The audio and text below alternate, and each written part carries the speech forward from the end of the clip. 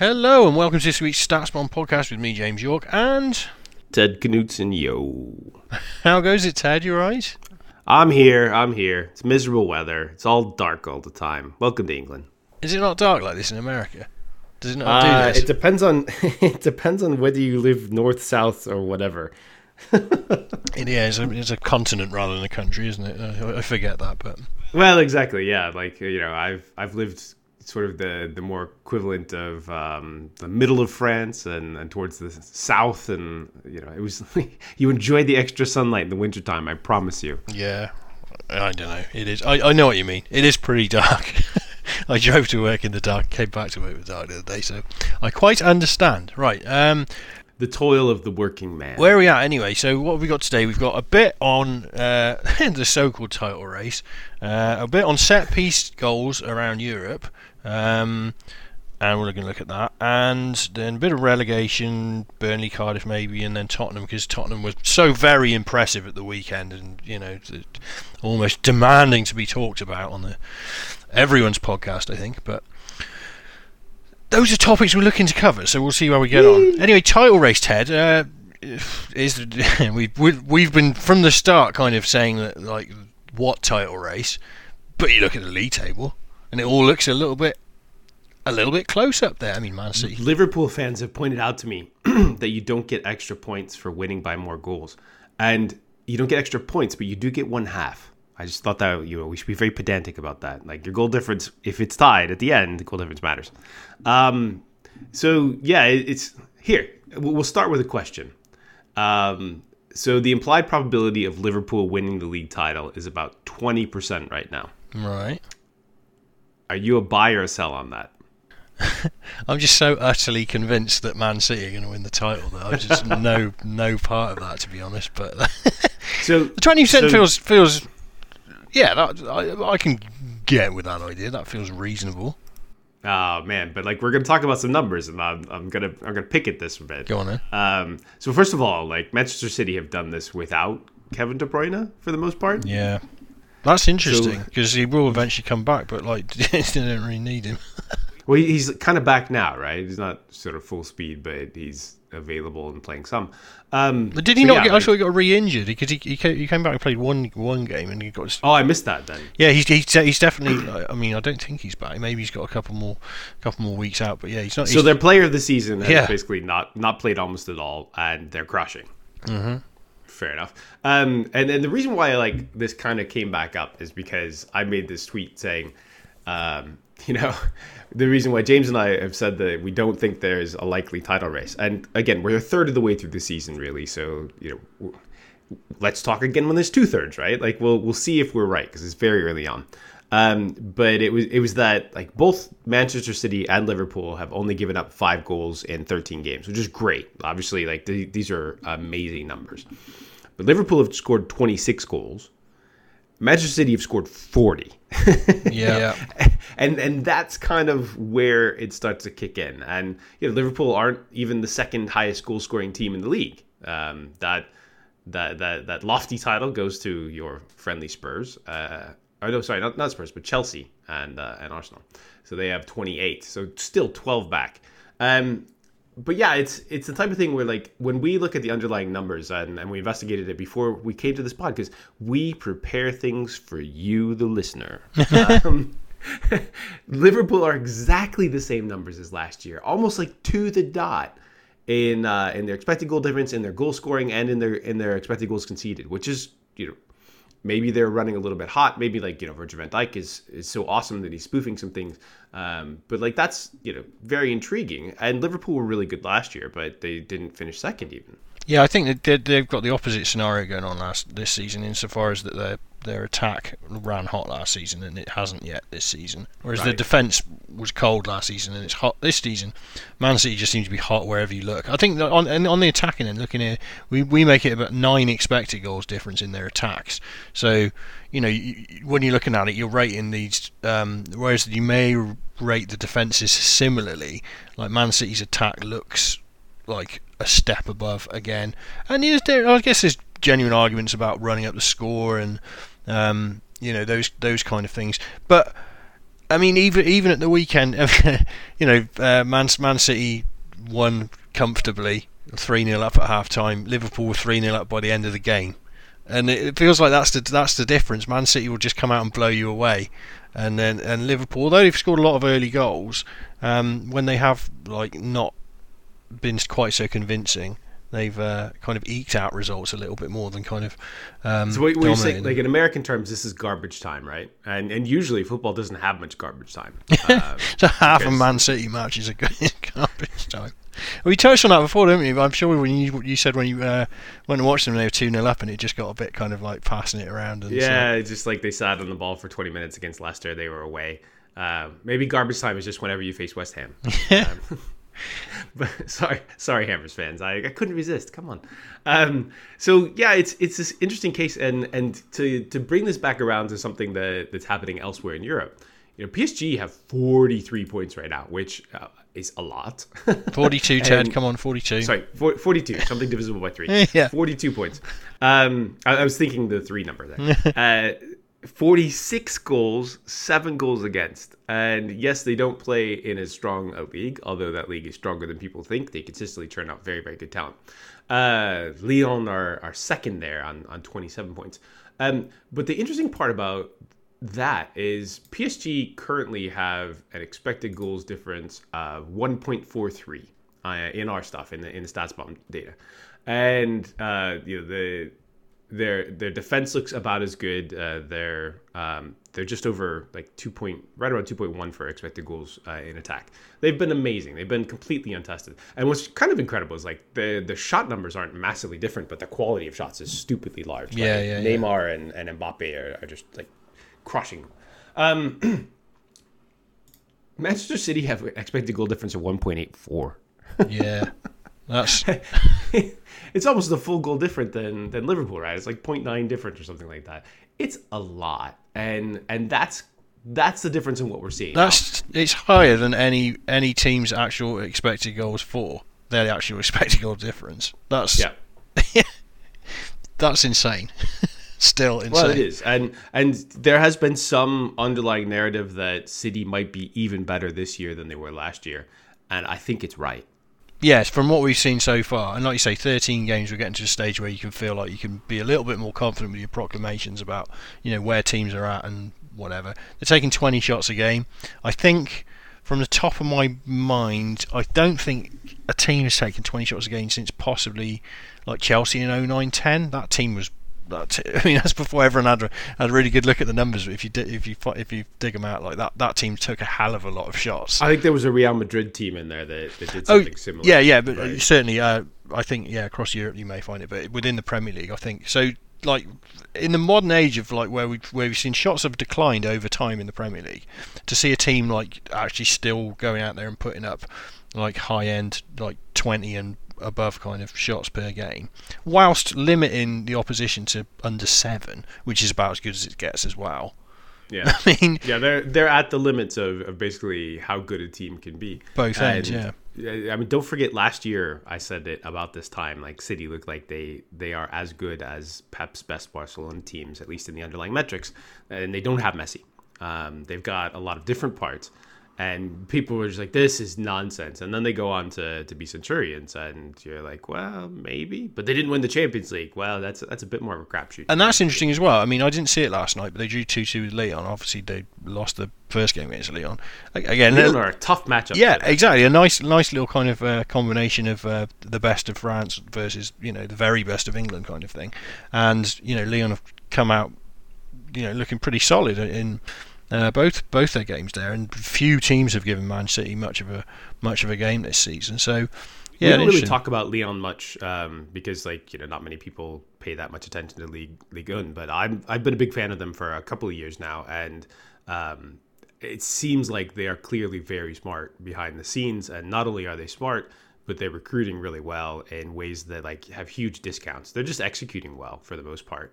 And I know Mo has had his issues on the side and his uncertainty about Geneseo, etc. But they do seem to be executing well in a pretty tough league while churning over player sales consistently and still finding the next set of gems. Yeah, they've always had a good good pipeline for young players, haven't they? And players like Ndombele and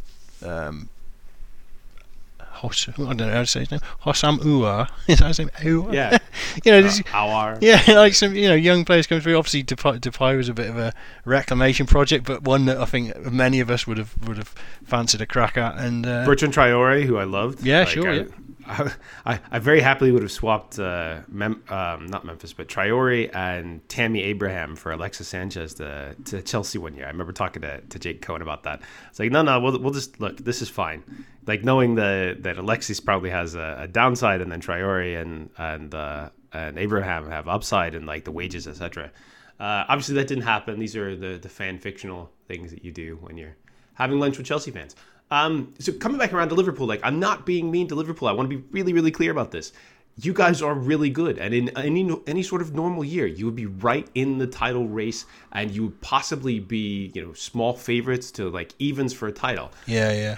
I don't think you're even 20% for a title this year, and it's not your fault. It's just like give you the big hug. We're having the Goodwill Hunting moment. It's not your fault. It's tough because I don't know what else Liverpool could possibly have done to give themselves a chance this season. They bought the right players at the back. They bought a good keeper. They're doing more on set pieces. Mm. And clearly they're having some success as well. Like maybe this is a good time to segue into it, but they are, that they've changed some focus. That they've added some things. They're looking around for extra edges. The problem is just City's money, City's player quality, and the Pep thing. Yeah, we can go to set pieces. I mean, like we've got Liverpool with 5 good set piece goals, 4 and 1 against, which is kind of third in the Premier League. Which is, that's fine, really.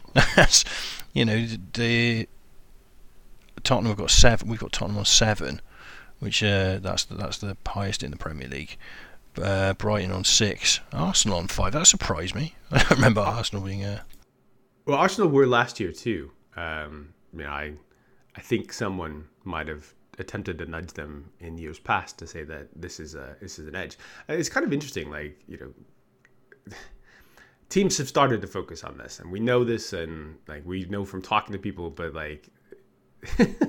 I'm pretty sure that it's freaking Michelin's fault, and the fact that we discussed that this was a thing.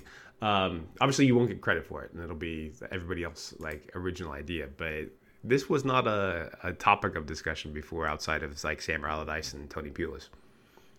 So yeah, it's. These other teams are looking for edges, and they're trying to find them. We don't have any sort of long-term stuff. Ours, I think, disagrees a little bit with what you might see on Who Scored as well. So they actually have Liverpool and Tottenham at 7 each. But yeah, Manchester United even have a moderate number, and Bournemouth, who led the league last year in set piece goals, which is also quite surprising, are up there as well. Bournemouth got a funny little thing with penalties. I think nearly you go back to their last look at long term. Bournemouth get more penalties than most other teams, and again this year they've had 6 penalties. I think they scored 5, which is that seems like an investigative reporting type stint. Somebody should do that one for the site. It's a funny little thing, and not every season. One season they didn't, but most seasons, I think the season when they came up, they had loads of penalties in the Championship and stuff like that. It's just one of these little quirks that what are you doing to get penalties? I wonder. But so yeah, there you go. There's a tip for the world: don't foul Bournemouth players in the box. Yeah, they get more penalties. They seem to get. It's more the Jamie Vardy thing, right? Jamie Vardy's weirdly sturdy and very fast, right up until he gets inside the box. That was one of my favourite things I ever found. It's this guy gets fouled in the box compared to everywhere else at an insane rate compared to massive outlier. He's a messy outlier in that regard. It's absolutely bizarre. But yeah, I mean, who else have we got there? Who's not doing so well with set pieces? Newcastle were interesting, weren't they? We've gotten down as 0 set piece goals, 6 against. And last season they were one of the best in the Premier League. I think they had 11-4-4 against or something. Yeah, so right now, Newcastle are -6 in this phase of the game, and they're from our perspective, one of the very worst teams in Europe. But you know that this is a Rafa Benitez thing too, and they were good at this last year, so that's kind of funky. And then Crystal Palace also have 0. Again, like not only do Crystal Palace have 0, but they have only 6 goals or 6 open play goals too. So like, that's not a good combination. Yeah, no, it's pretty tough. And so like the weirdest one though, like tell everybody about the weirdest one because this is your research. James put it all together. Yeah, no, the weirdest one is Real Madrid, no doubt, right? Real Madrid across, I think it's across Europe. Certainly the 3 leagues that I put together, and definitely in their own league. Like they scored 18 set piece goals last season, which was highest. That led like Europe pretty much. And this season they've scored 0. Now, does this mean Real Madrid are good?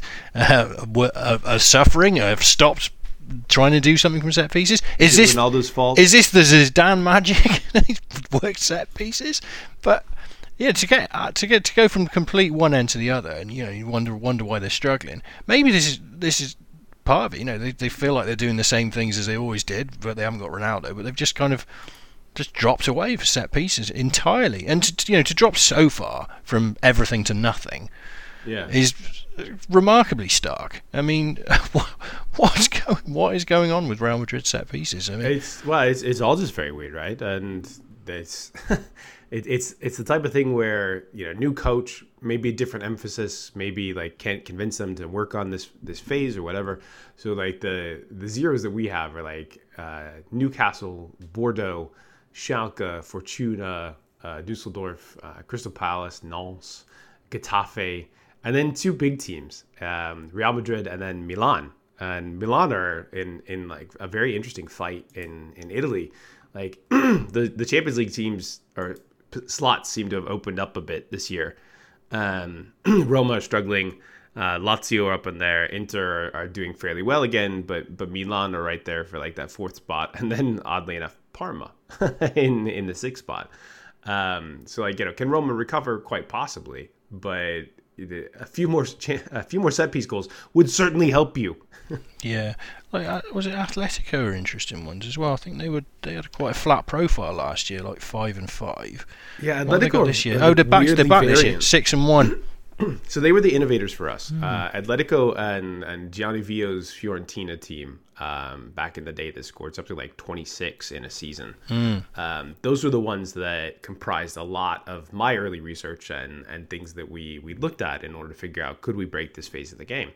And then what happened was like Atletico were great for like 2 or 3 years and then just like disappeared.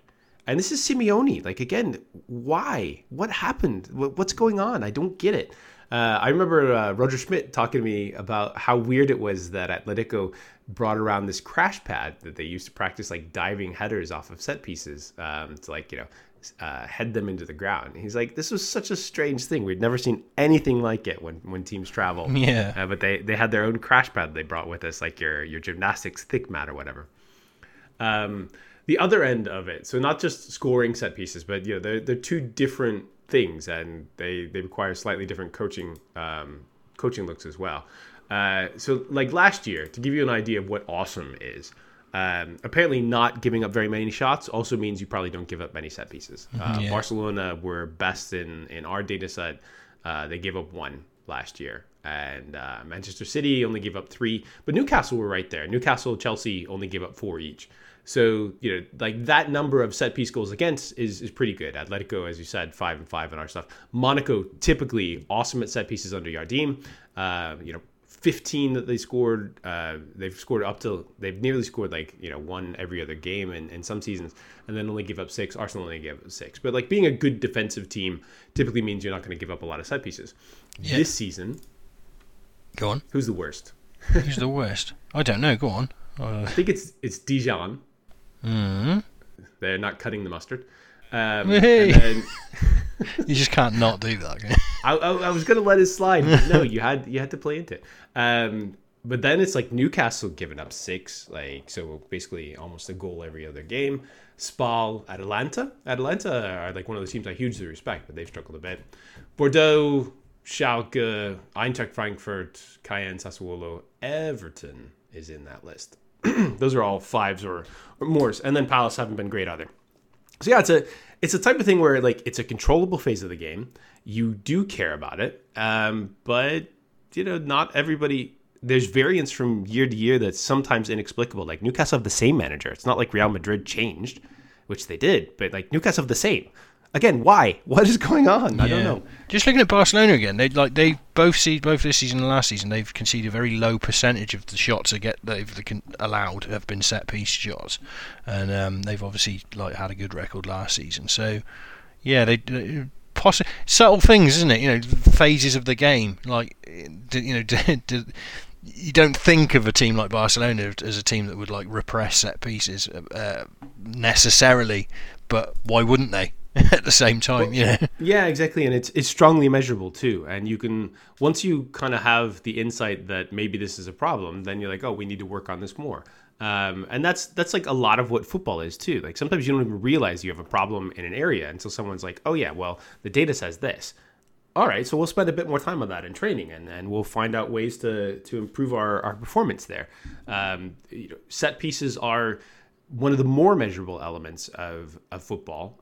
Pretty straightforward, and we won't do this again. But I thought it was cool to kind of look at the early season stuff and see who was really good. Which is I think Augsburg are leading. Yeah. Augsburg and Tottenham are the two above 6 so far, so that we've got here. But yeah, no, I agree. It's interesting, and obviously, rates can fluctuate quite heavily, and so you can look at a list of this kind of numbers and spot where someone's running a little bit hot or not, and these skews may kind of right themselves a little bit. Given the opportunities, though, it should generally be the big teams that are scoring the most of these. Because if you're constantly around the box and you get fouled regularly and you get regular corners and potentially you get more throw-ins in the final third, all of this should lead to you having more set piece goals, and it almost never does. So we'll see. Is it kind of an interesting way to look and see who the more clever teams are, who the teams that are slightly switched on. Yeah, so maybe we'll check back at the end of the year and see what happened there. We'll find out more. Yeah, there'll be some skews. Right, now what next? We were thinking about relegation, weren't we? Because it all has squeezed up a little bit the last couple of weeks. Now, what's the difference? 7 teams within 2 points, another couple of teams within a further 2 points. Newcastle in 13th place. Back-to-back wins. Look at them go. That really helps, doesn't it? I think I said this. I can't remember who I said it about. It was another team, but Fulham maybe. Yeah, a couple of wins, and suddenly your whole kind of dynamic has changed. Like Southampton, suddenly 1 win in 13 after 2 wins in probably similar at the end of last season. I know Hughes has got 3 wins out of 20-something games and is understandably under some kind of threat. Is that bad? Because of that. That sounds bad. The outcomes are bad. The process looks okay. They take a lot of shots. They're not great shots, but they don't look outright bad in all ways. I mean that would be a little cruel, but I think West Brom had this problem last season, didn't they? I think Pulis won 2 games in August, I think, and then they didn't win another game until he got sacked, and then Pardew came in and couldn't get by a win at all. The handsomest man could not buy a win. they drew so many games and just left so many points on the table by just not eking out a couple of wins here or there. And that's like my bugbear, right? The teams that stop attacking and try to sit on wins, you do not have that game control. You just don't have it, and so we've seen many different studies that just say that teams that sort of try and protect a lead end up leaving a lot of points on the table. This is going forward on 4th down, effectively. It is, and it's a win probability change. So it's a little tougher to talk to coaches about. But being up by 2 is way better than being up by 1 and having another man or 2 back in defense. So I made that Liverpool tweet earlier or 2 days ago, and people got a little bit chippy, oh, you're cherry picking. I'm like, look, I made a tweet, man. I'm not cherry picking. I'm well aware that Fulham are at the bottom of the table right now, despite the fact that I thought they would probably be the 8th best team in the league. I'm well aware Bournemouth are 8th in the table, despite the fact I thought they'd be 18th best team in the league. So it's all good fun. Well, it is, and we actually go out here and make predictions and talk about them regularly, and we review them. So if you feel like we're being unfair or cherry picking, just wait for the fucking podcast, guys. We'll get there. Yeah, if you feel like we're being unfair or whatever, just listen to us on Man City. Remember that we said that. That's our thing. it's partly fun. It's also having been involved in the gambling universe, like, making testable predictions and coming back to them and circling back around is very important. I don't like arguing pedantic things on Twitter. I think that's a horrible thing to do. It I'll generally ignore. And if people are like want to be chippy about it, like I'll just mute or block you. It's a coin flip as to which one is going to happen. But like, it's not because like I don't like you personally. It's just like, this isn't. I'm not here for this. Like, I'm here to talk about football and stuff like that. You should open a Knutson politics account. That would actually, maybe not. Maybe that's the last thing in the world you'd want to do. Thanks, Jay.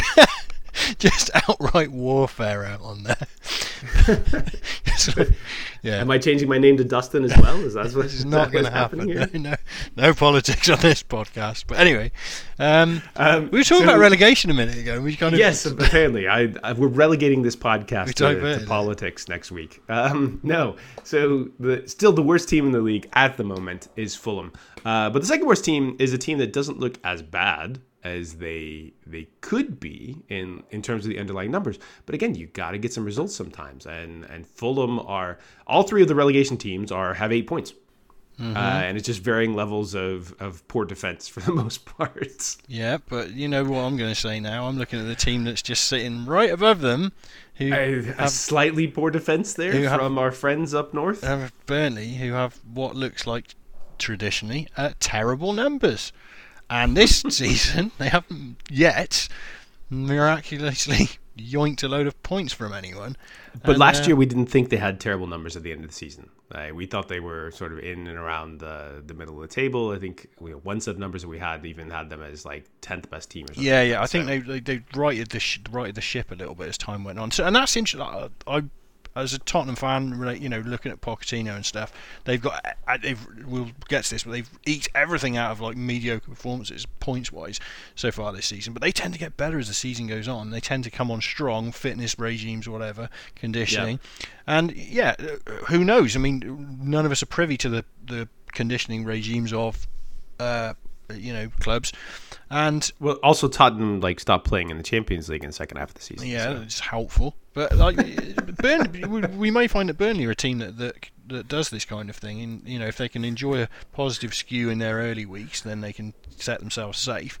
But if they find themselves getting a few results over the Christmas period and onwards and eking their way up the table, then we might start to think maybe Burnley are that type of team that paces itself well. And that's the thing again, what's the connection between these teams? You've got long-term managers with systems and ideas and plans, and how many teams in this league will have a manager that turned up in the summer or halfway through a season or halfway through this season even.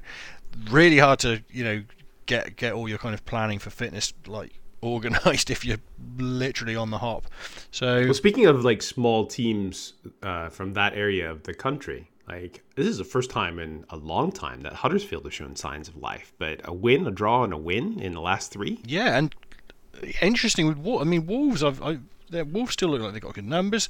I watched that game, or most of it, and Huddersfield were value for their win. Really, they were comfortable is the wrong word, but they didn't look overawed at all, and pretty much neutralised Wolves in general. And it's funny, isn't it? Because you've kind of presumed that Huddersfield, it just looked like they didn't have enough firepower or enough in their side. They've really struggled for goals over time. They can limit the teams. They don't allow that many shots. It makes you wonder if they've kind of been going into games with the slightly too conservative setup. If they're a little less conservative, but still able to be more aggressive at the right times. Can you score another couple goals and get a few more wins along the way? Well, something I noticed because I still loyally record shots and just kind of give myself an overview. It's the first kind of 6-7 games of the season they had nothing in attack. Literally, were just creating barely anything, and the defence was okay. A couple of games where they shipped a bunch of shots and goals at Man City and Leicester. Then since then, and their schedule hasn't been so easy. They play Liverpool, Watford, Fulham, West Ham, Wolves, Burnley, whatever. But their shot rates have just got into a level where they're okay. They're kind of average 13, 14, 15 shots a game, landing a few on target, and their defence is okay. If you just take the snapshot of the last kind of month and a half of Huddersfield's numbers, they look perfectly all right, and that's a big change from the opening weeks of the season when perhaps their schedule was a little harder. But even so, I mean, there are signs of life. It looks like they've kind of spluttered into some kind of effect, and that's interesting because these subtle trends don't always come out so obviously until you kind of look at it on a game to game basis. But so we're gonna do it again then. We're gonna ask some questions here.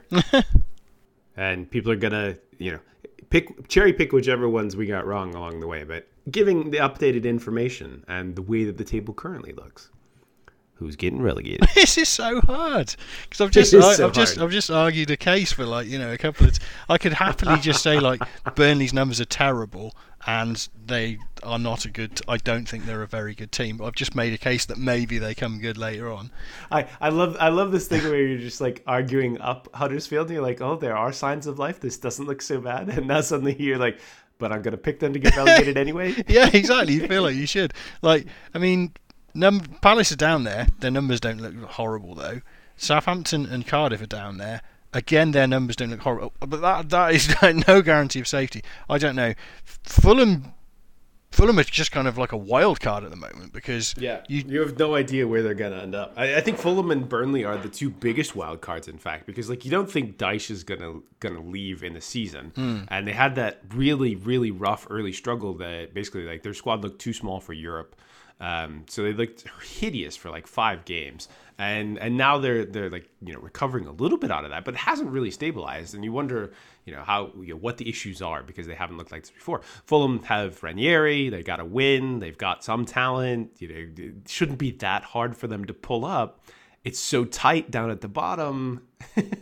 Yeah, and Southampton similarly. If you feel like Hughes is hanging on by a thread, and it's hard to say that whether or not if he goes or if he stays, if they will inevitably generate some better results, because surely they must. And again, I just feel like I've got West Brom ringing in my ears from last season, where they never looked like they were bad enough to get relegated, and nor did Newcastle the season they went down.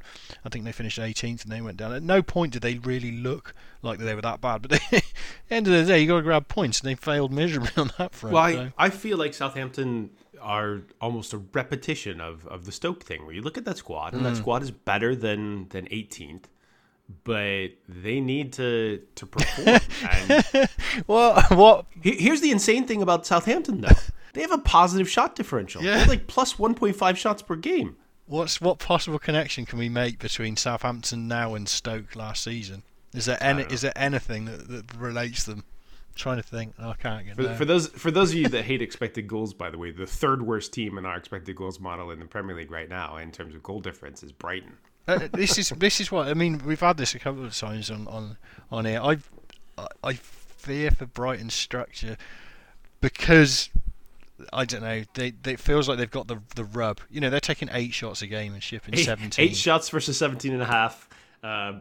Burnley are 9 shots versus 21. Yeah, if you know me, a shots man till I die. But if you're just looking at that, I don't like the look of that.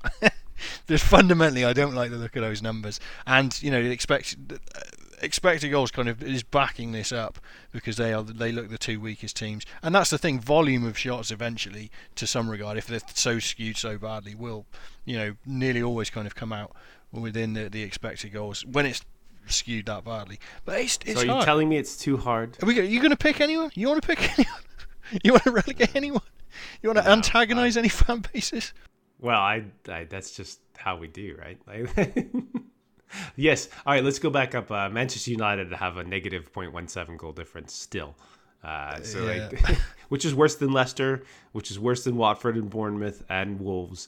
It's worse than Palace. I was going to say technically it's worse than Crystal Palace, but that's it's only slightly better than Cardiff. Their expected goal difference. I mean, bloody hell!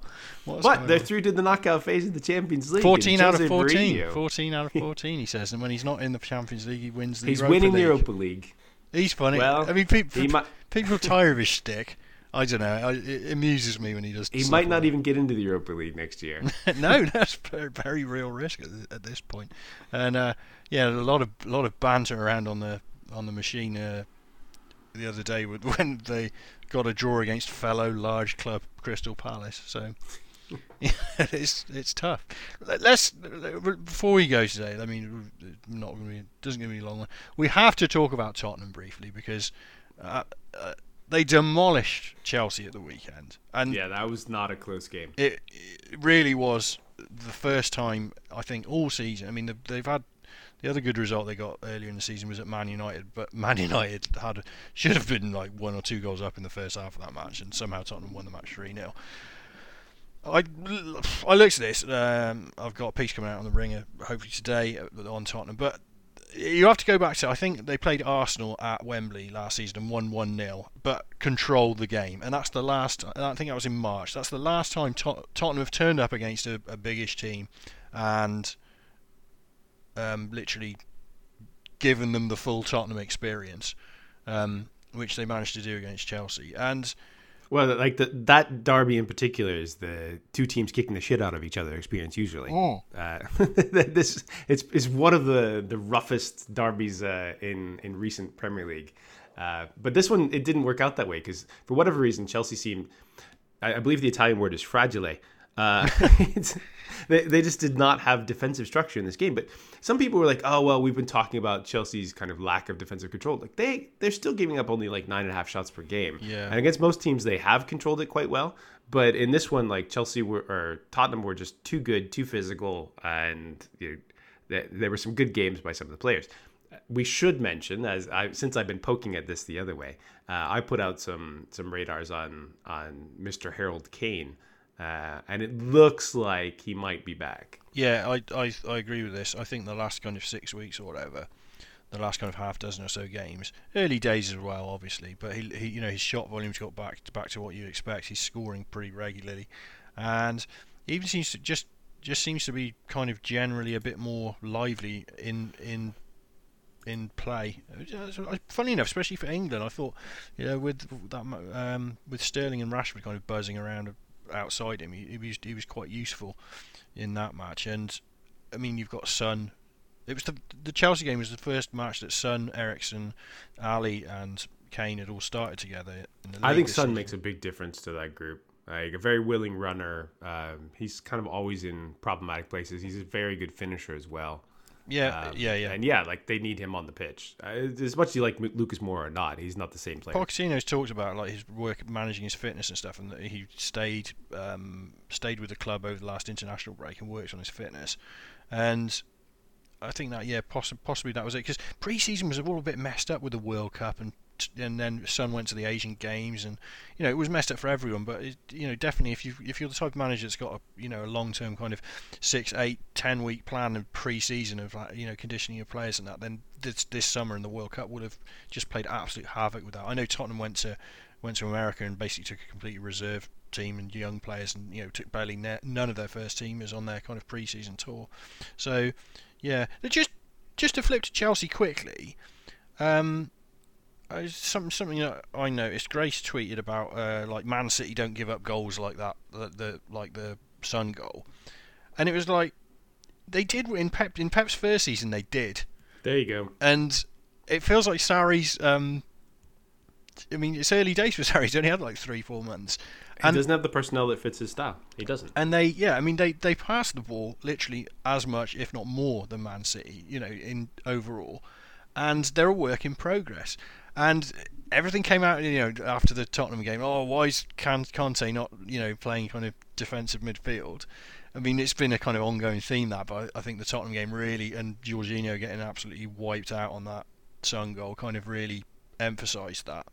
But it is really early days for Sarri, and if I'm not saying he's Pep and he can, exert the transition into the kind of success that Man City are enjoying, but like that's the kind of ideas that he's trying to bring through, really, and it is early days, so let's possibly give them a break for now. Sure, Jorginho is the player that makes that that side, right? And for Pep, it was about having center backs that were mobile, that could open up play, and having fullbacks that could actually run, that weren't like 32 years old. Well, you laugh. No, it's true. Yeah, I mean, do I want 32-year-old centre backs? Maybe not. The fullbacks, especially, that's the big problem. Your centre backs, unless they're elite sprinters. But with Chelsea, I still think Conte is he's out of position now. He's the best in the world at what he does, but because of the system, it doesn't fit his skill set anymore. I think that he should go to PSG. PSG need that player. He signed a contract last week. I know, but like, why did he sign a contract? Because he wants to play 8? Despite him apparently being a very decent person and paying all his taxes. He's lovely. I want to see him succeed. He probably is happy to have more money coming in his direction anyway, I imagine. Oh, fine. But...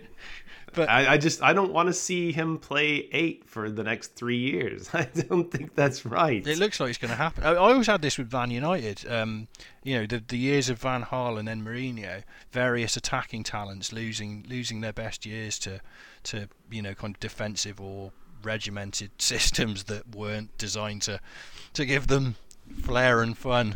Like Willian and Hazard have just coming out of that kind of thing as well at Chelsea. Oh yeah, so. No, definitely. Like Conte like smashing them into the holes and saying stay down. And obviously Memphis like being stuck on a team that shot less than Sam Allardyce's Sunderland one season. Yeah, it's tough, isn't it? I mean, it's the life of a professional footballer. You might play in a system that won't let you have 5 shots from anywhere, and it won't be so much fun. But has anyone seen Cesc Fabregas lately? Not really, no. He's been. How about Mesut Ozil? What's going on? All my favorite players are not playing. Yeah. You need new favorite players, Ted. Hey, here's a little thing. We haven't put anything out on this, but we did nutmegs in the summer, didn't we? With StatsBomb in the world. We did. I haven't seen a nutmeg stat in ages. No. So I had a quick look. The other day, and are we talking about Premier League? Yep, Premier League. Top of the Premier League for successful nutmegs. Was it Delhi last year? No, he wasn't top, but he scored well, and he hasn't played much this year. But top of the league is Alex Iwobi with 4. So there you go. You want Arsenal fan?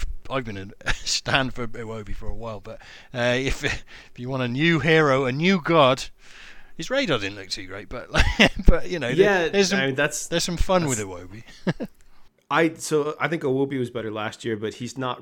It's weird. I thought we scouted him. We tried to loan him at Brentford, and there were injuries that prevented us from doing that back when he was quite a young kid. And then he broke into the first team because of that, and then he was well beyond us. But we scouted him as a wide forward, like a guy that could get out there and score. And we thought definitely at the championship level he could beat guys, and he was sort of big and strong, and he could do that. But really, it seems like he's been turned into kind of an inside midfielder. And that tamps down a lot of his skill set in terms of that, but he's probably better at breaking lines, and he's still pretty good on the ball. Arsenal really, really miss having pace and danger out wide, and that's still an issue for them. When you think about it, you're all right, you've got Lacazette and Aubameyang, both of whom are sort of real center forwards at this point. Aubameyang had played wide forward before, but still it felt like it was he was put there and he was really good, but that wasn't his best position. So now Arsenal have totally struggled for that. Whereas you look at Mane and Salah, and you're wow, if you had real wide forwards, this is what you can do with it. So that's and Son coming back is a similar sort of thing. Tottenham with their full squad actually have a reasonable amount of depth in the attack now. It's just that midfield that struggle. Yeah, no, that's very true. Talking about all of this, though, and looking at the table again and the numbers, etc., who's making it 3rd and 4th? It's as is. I'm pretty confident about this. He thinks that Spurs are going to stay there. I just think they'll improve through this season, and they've done that consistently, and they've banked a load of points. Obviously, the derby this week, Arsenal-Tottenham this weekend, huge, because Arsenal win, they're level on points, and a little bit of, dare I say it, confidence for the rest of the season. They get beat, but if Tottenham turn them over somehow, then the gap's 6 points. And I don't know. I mean, Tottenham's numbers have regressed this season. They are not as good as last season. There are factors that have contributed to that. They've played a lot of away games. Their squad has been interrupted by injuries. I think that's the issue. I think Chelsea have a little more depth, especially in midfield, and Tottenham do not. So like, if there's an injury that bites over the Christmas period when the games are very fast and very furious, you may struggle a bit more. Yeah, I mean, I personally think that, I mean, Man City and Liverpool guaranteed, obviously, as you said. I think Chelsea will probably just be fine because they'll continue to just like squeeze teams and beat them, all the bad teams, and so third, fourth, I think Chelsea are probably, in my mind, favourites for third, and then it really depends who out of Tottenham and Arsenal can kind of just generate some kind of improvement to go with their points that they're getting, because they've both got profiles that don't look particularly stellar at the moment. Arsenal haven't kicked forward as much as you might have expected them to, like from a kind of performance standpoint. What You don't think? Who expected? That's what I'm asking. I'm not saying they haven't kicked forward. I'm like, who predicted that they were going to like rocket up the table? Hoped maybe, but yeah, I mean, they've got the points, and it looks like the kind of normal kind of Arsenal have done fine during the autumn that they often did, but yeah, I know we've kind of tap danced around a lot of stuff here. The one team that I'm like super curious, actually, both of those teams have very curious Januaries coming. Chelsea haven't supported Sarri too much, and I heard from a pretty good source who I can't name, but you know who you are, that Sarri really misses Koulibaly. Oh right. So Koulibaly is super smart, and it's the classic sort of racial profiling of players that people don't know much about them other than what they look like and a little bit of what they play. But yeah, so like as part of that defensive scheme, Sarri has some center backs. There's like friction behind the scenes too, because like Christensen isn't playing. He's actually very good and should be playing now. Yeah, that's a point. He's really stuck with Rudiger, isn't he? And you feel like if you scan the Chelsea team, you think like, where can I make improvements? Like you'd review Rudiger, wouldn't you? And you'd think, well, and we know like almost nothing about their process now. Like we don't know what happens behind the scenes. Like Emanalo is not there. Is it Barina and people like I don't have as much transparency as I used to. So like that's an open question. And usually Chelsea are very supportive of their managers, especially in like the first two years. And so their manager gets to do a lot of choices or whatever. So like they may have a moderately busy January, and they certainly have some needs to help adjust to the Sarri system. And what do Spurs do? Like that's my question for you. You actually pay attention to this. What are Spurs doing in January? I think it would be shrewd just to, much like how they picked up Lucas Moura, look around just for that kind of like an ingredient that they can. Someone like that you can bring in and kind of develop through the season and use a little bit as they need, maybe become a core member of the squad like going forward. Obviously, blank check. Let's do anything. You would just say go and spend as much money as you possibly can on the central midfielder of your dreams.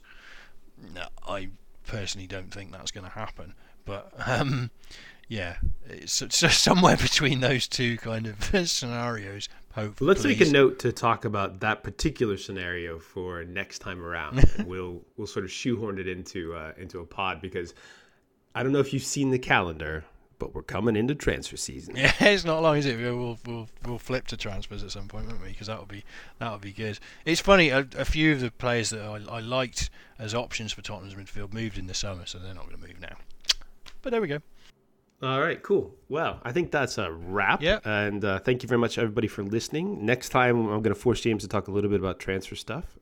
So you guys can look forward to that. But this time, we hit pretty much all the big teams. We talked about boring old set pieces that you don't want to talk about very often because they're boring. No, they're not. And thanks for listening, guys. Cheers, bye.